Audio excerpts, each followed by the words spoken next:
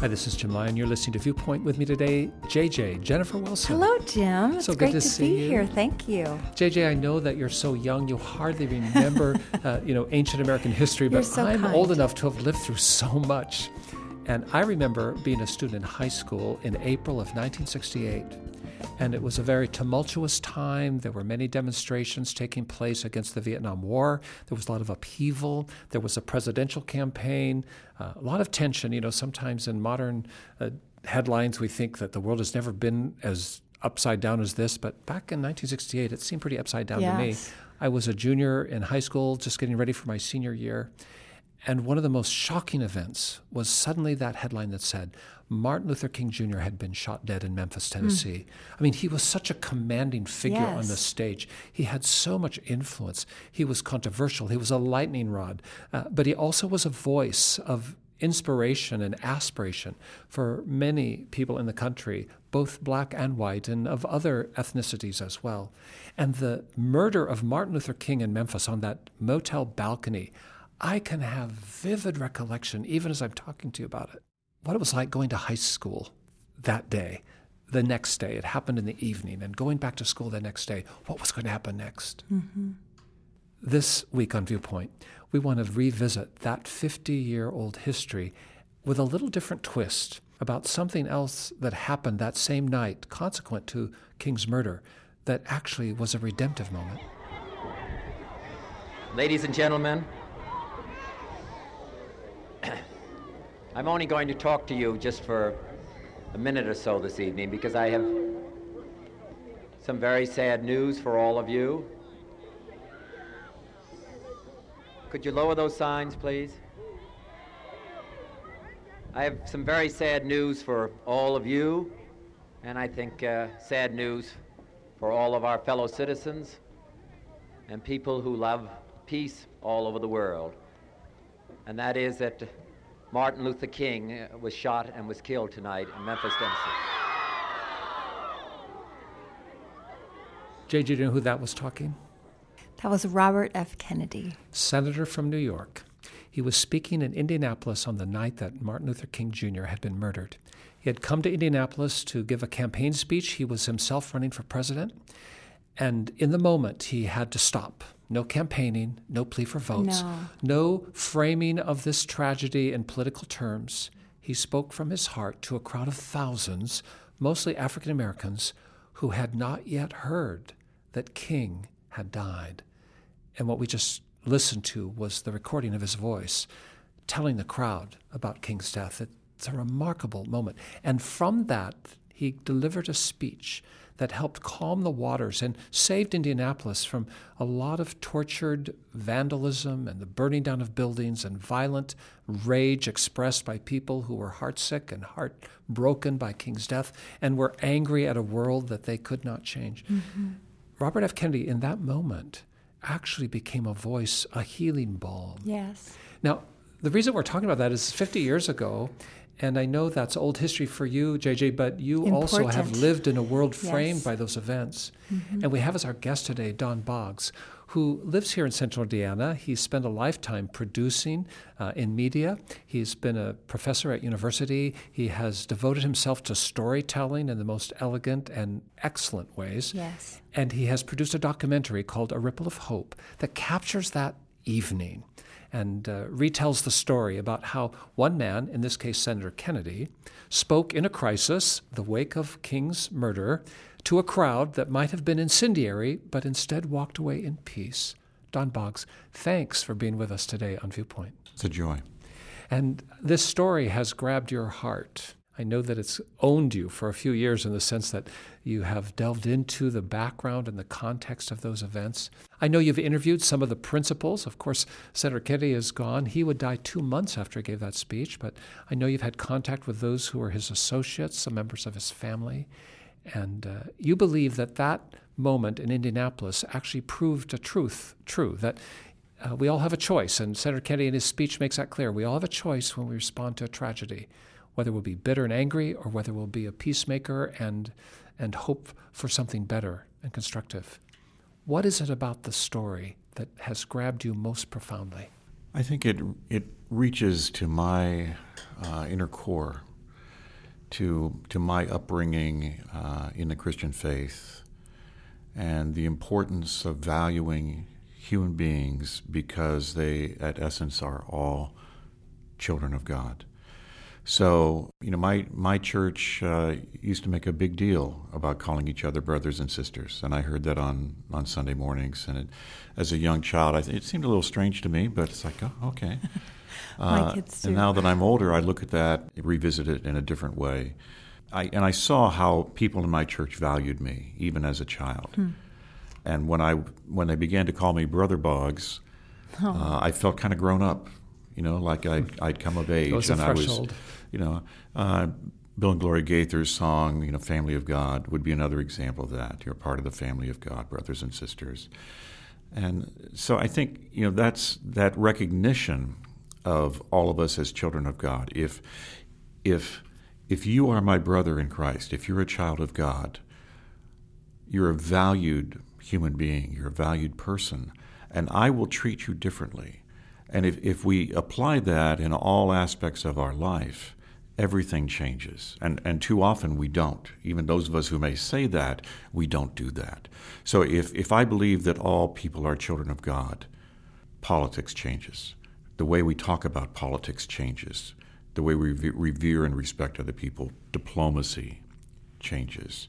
Romantic relationships change if we value people.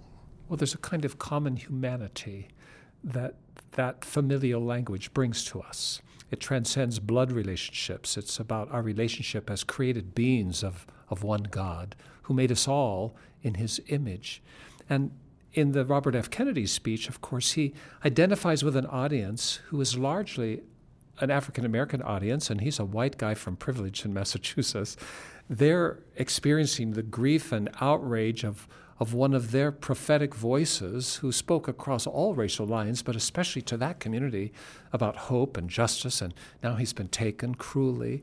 And yet, Kennedy in the speech demonstrates that humanity by reminding them, I know what it's like to lose someone I loved. Mm-hmm. My brother was taken. He doesn't mention his brother by name and so on, but he acknowledges this common thread of humanity. And I'm hearing you say, Don, that part of what happened that night draws you because it demonstrates that no matter what the crisis, no matter how desperate the moment or dark the hour, no matter how towering the mountain or deep the valley, we're all one blood, created in the image of God, and we have to find something in that connection that helps us move forward.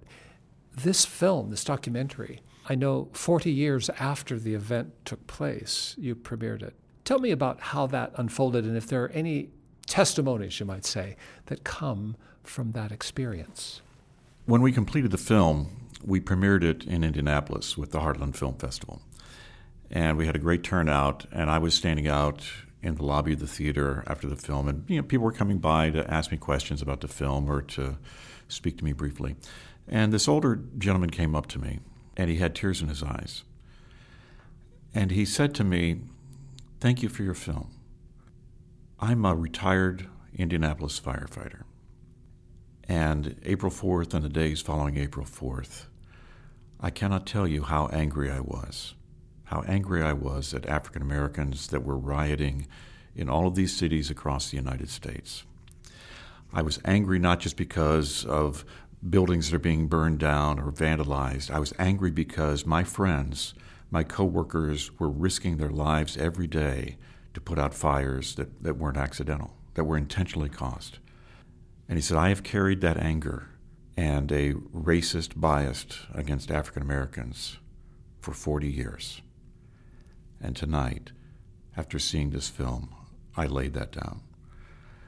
I don't condone people who did those things. I don't condone those actions.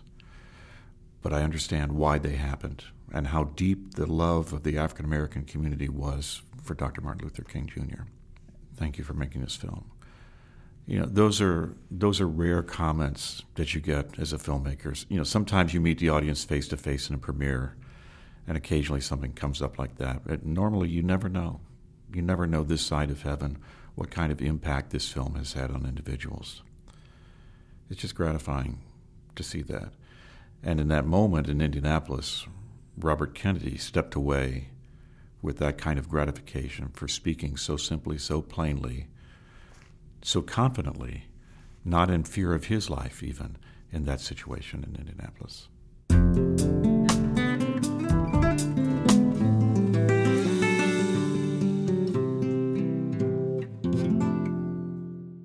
As you're listening to Viewpoint today, we want you to know that we're always by the phone 24 hours a day and 7 days a week, ready to hear your voice. Give us a call. Your thoughts, your questions, your comments, a prayer request. Just dial this number, 1-800-757-VIEW. That's 1-800-757-8439. I'll give you the number again at the end of our broadcast today, but we want you to know we are always glad to hear from you. We're so thankful today to have as our guest Don Boggs. He is the producer of a documentary called A Ripple of Hope. And as you've just heard, this documentary doesn't just tell a story, it actually changes lives. As the fireman retired shared with you about how watching that story unfold on the screen and hearing Senator Kennedy's words and understanding how Indianapolis was spared a conflagration that overtook so many other cities, how that softened him and made him a more whole person. I know, Don, that you grew up in Ohio. You grew up in a home that was clothed by faith with strong values, and your life unfolded in quintessentially all-American ways, we might say. But your own sense of brotherhood, of sisterhood, of being one with a family beyond your own nuclear family, how did that develop? Did you grow up in a multicultural world, or is that something that came later?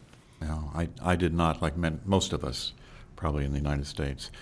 You know, I was born in Akron, Ohio. We lived there until I was about 6 years old, and then we moved to a rural area. I wouldn't quite call it a suburb. I mean, we were in a little village called Loyal Oak, and to my knowledge, there were no African American families or Hispanic families, no ethnic minority groups at all in that village.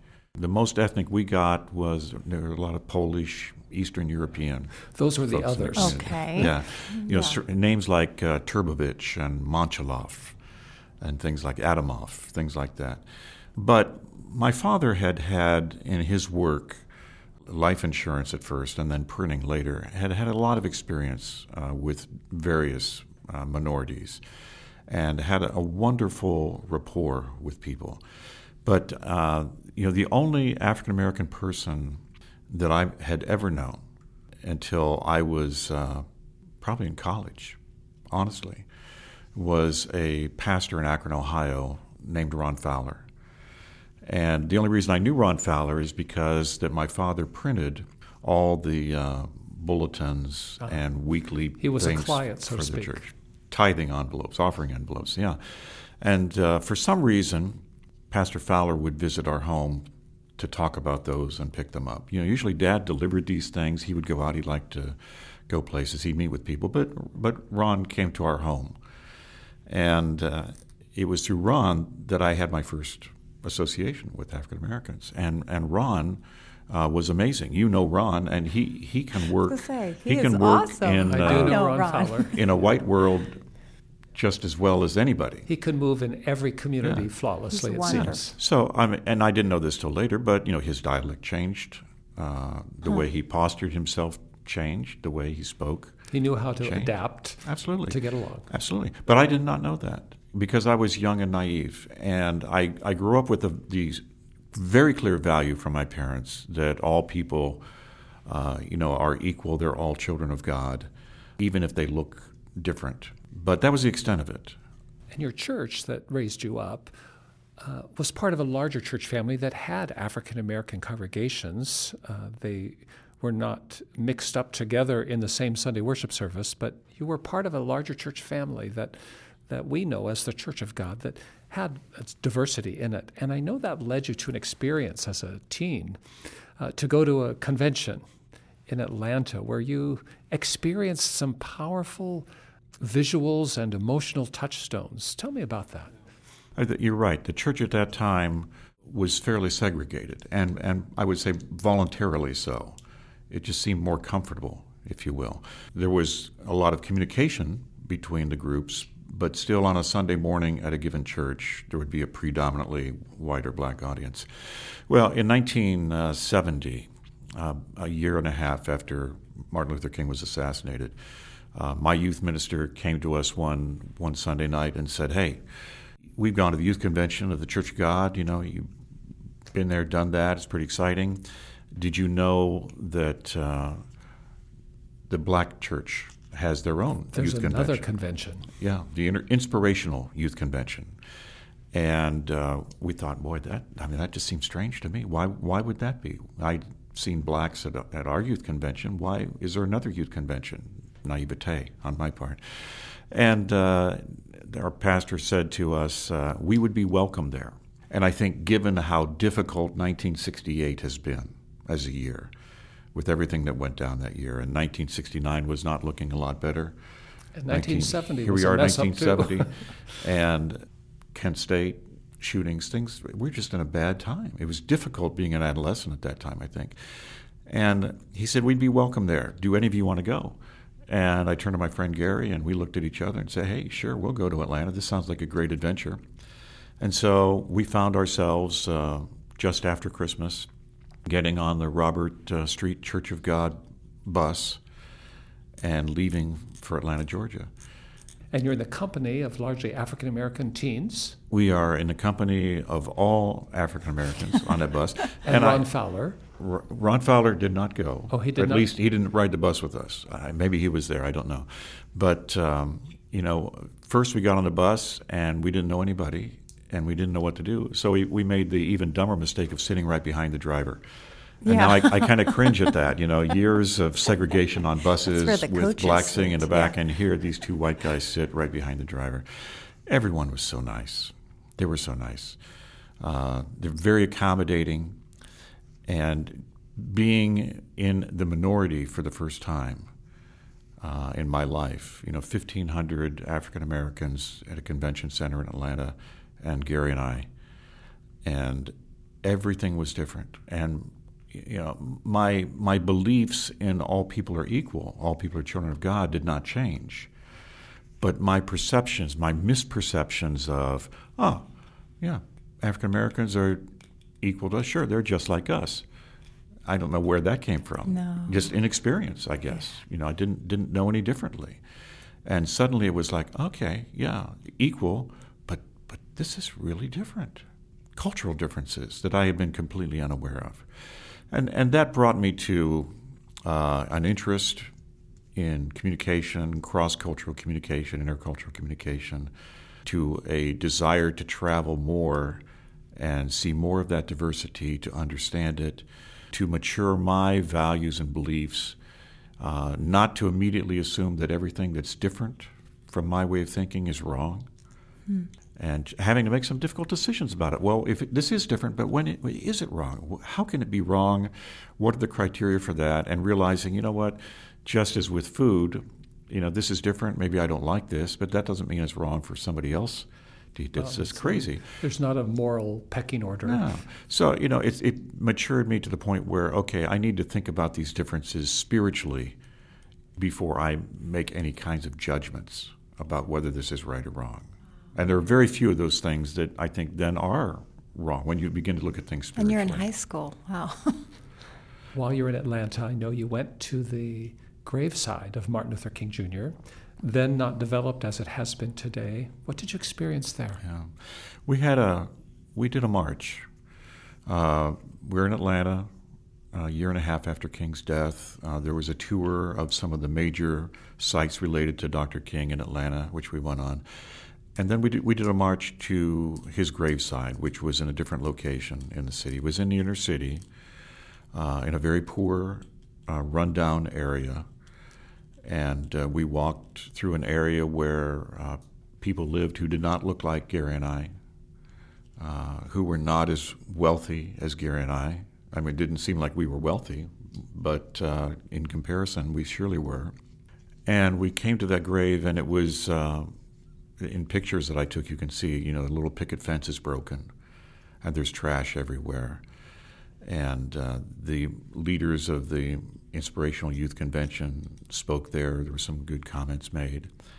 And Gary and I lingered a bit too long in this area and found, when we were done there, we found that we were by ourselves having to walk probably a mile and a half out of this neighborhood, and it was a very uncomfortable feeling. And we were followed by a group of young men who were probably curious and found our presence there to be a novelty, and I think probably entertained themselves a little bit with that, and kind of verbally harassing us. And well, you experienced... it was frightening as a 15, 16-year-old. Well, sure. Sorry, 17-year-old. And you're experiencing what it is to be conspicuous by your own diversity. And to be in the minority. That's right. Where things are different, and maybe I don't quite understand what's happening here, but I'm uncomfortable just by being in a minority.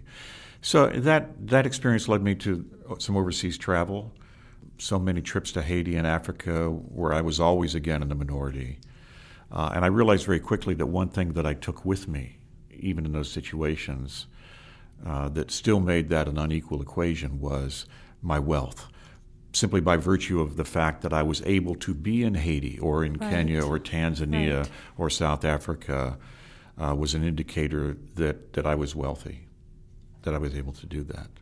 The documentary A Ripple of Hope is inspired by a quote of Robert F. Kennedy. And JJ, I think you have that. It's like so many things that Senator Kennedy spoke, elegantly conceived. What does it say? Each time a man stands up for an ideal, or acts to improve the lot of others, or strikes out against injustice, he sends forth a tiny ripple of hope, and crossing each other from a million different centers of energy and daring, those ripples build a current which can sweep down the mightiest walls of oppression and resistance. Those words speak about justice, about hope, about changing the world. Is there something that you've carried with you, Don, through these many experiences that you got early on but has come to life in new ways as you've been more exposed and your horizon stretched to understand the diversity and the grandeur of that diversity in God's creation of humanity? I think I have sought in my life to try to lead a life that was upright, that helped to make a difference, however small, that I would not have framed it this way years ago, but I would say today that would be one of those tiny ripples of hope that come together. And I think the best passage for that I'm aware of is Micah 6:8. What does that say, JJ? Micah 6:8. It's an Old Testament prophet who speaks famously here. The Lord has told you what is good, and this is what he requires of you: to do what is right, to love mercy, and to walk humbly with your God. I suppose all of us need to look in the mirror and wonder what we propose to be. How do we bring those words to life in this tumultuous world? But we want to encourage you to know that wherever you are, whoever you are, whatever you have done and wherever you have been, you can give your life into the hands of Jesus right now, and he can transform you by the renewing of your mind. He can make you different and can alter the way in which you interpret events and give you speech and words that you never thought possible to be the voice of reason and common peace. You can be that. Lord, make me an instrument of your peace. Where there is hatred, let me sow love.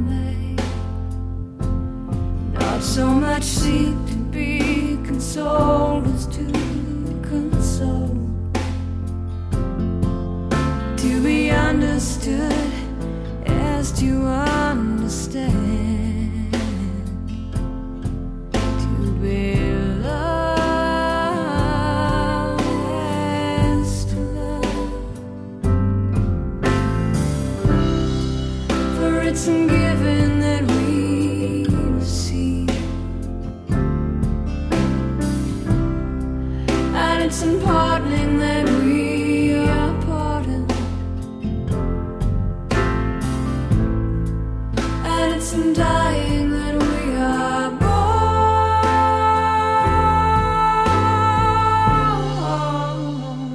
to eternal life.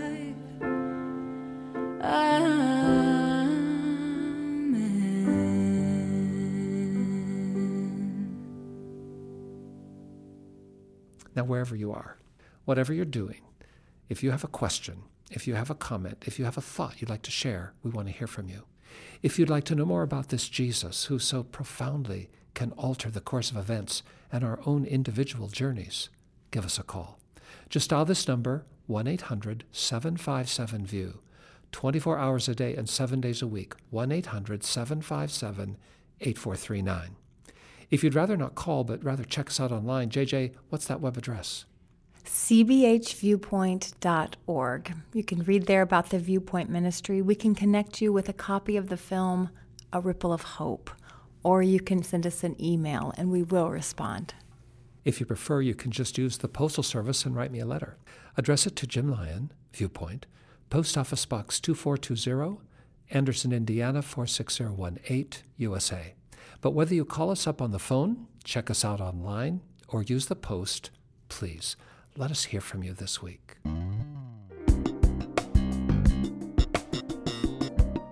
Don Boggs, thanks for bringing your passions to life on the big screen. That documentary, A Ripple of Hope, is worth seeing. And we're so grateful. I own it. I love it. Thank you so much. Thank you. It's a pleasure. And we're so glad you're with us today.